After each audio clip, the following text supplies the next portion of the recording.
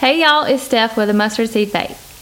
Starting off the morning can sometimes make me feel a little wobbly. When the day or troubles start to flood my mind, the Lord tells me to trust Him and refuse to worry about what the day will bring. Sometimes I tend to feel a little out of sorts and unbalanced because of choosing to worry about my future and trying to measure the difficult times that I may face to get me there with my own strength. And then the Lord steps in front of my thoughts and reminds me that He is my strength. He gives me the power to handle each day as it comes, and He has taught me not to worry that far ahead. Normally I can't think that far ahead anyway because it's too challenging, and in growing my faith now I know better than to even try. Still, my flesh sets in and causes me to drift, but the Lord has taught me how to focus on only Him one day at a time. While waiting quietly in His presence, I bring my thoughts to Him and I hear Him silently speak to me. I am reminded when I am afraid to put my trust in Him.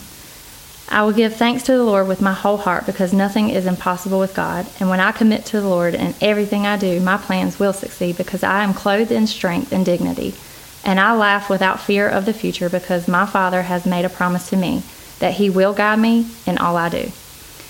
These are the scriptures that are posted on my wall, reminding me every morning when I wake up why I do what I do, why I choose to continue to follow Him.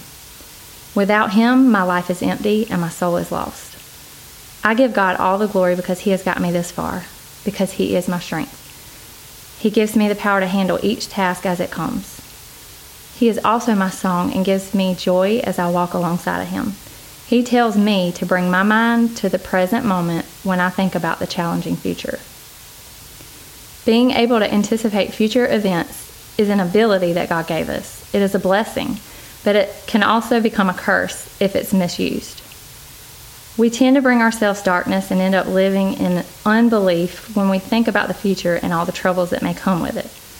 We create worry in our minds thinking about something that may not even happen tomorrow.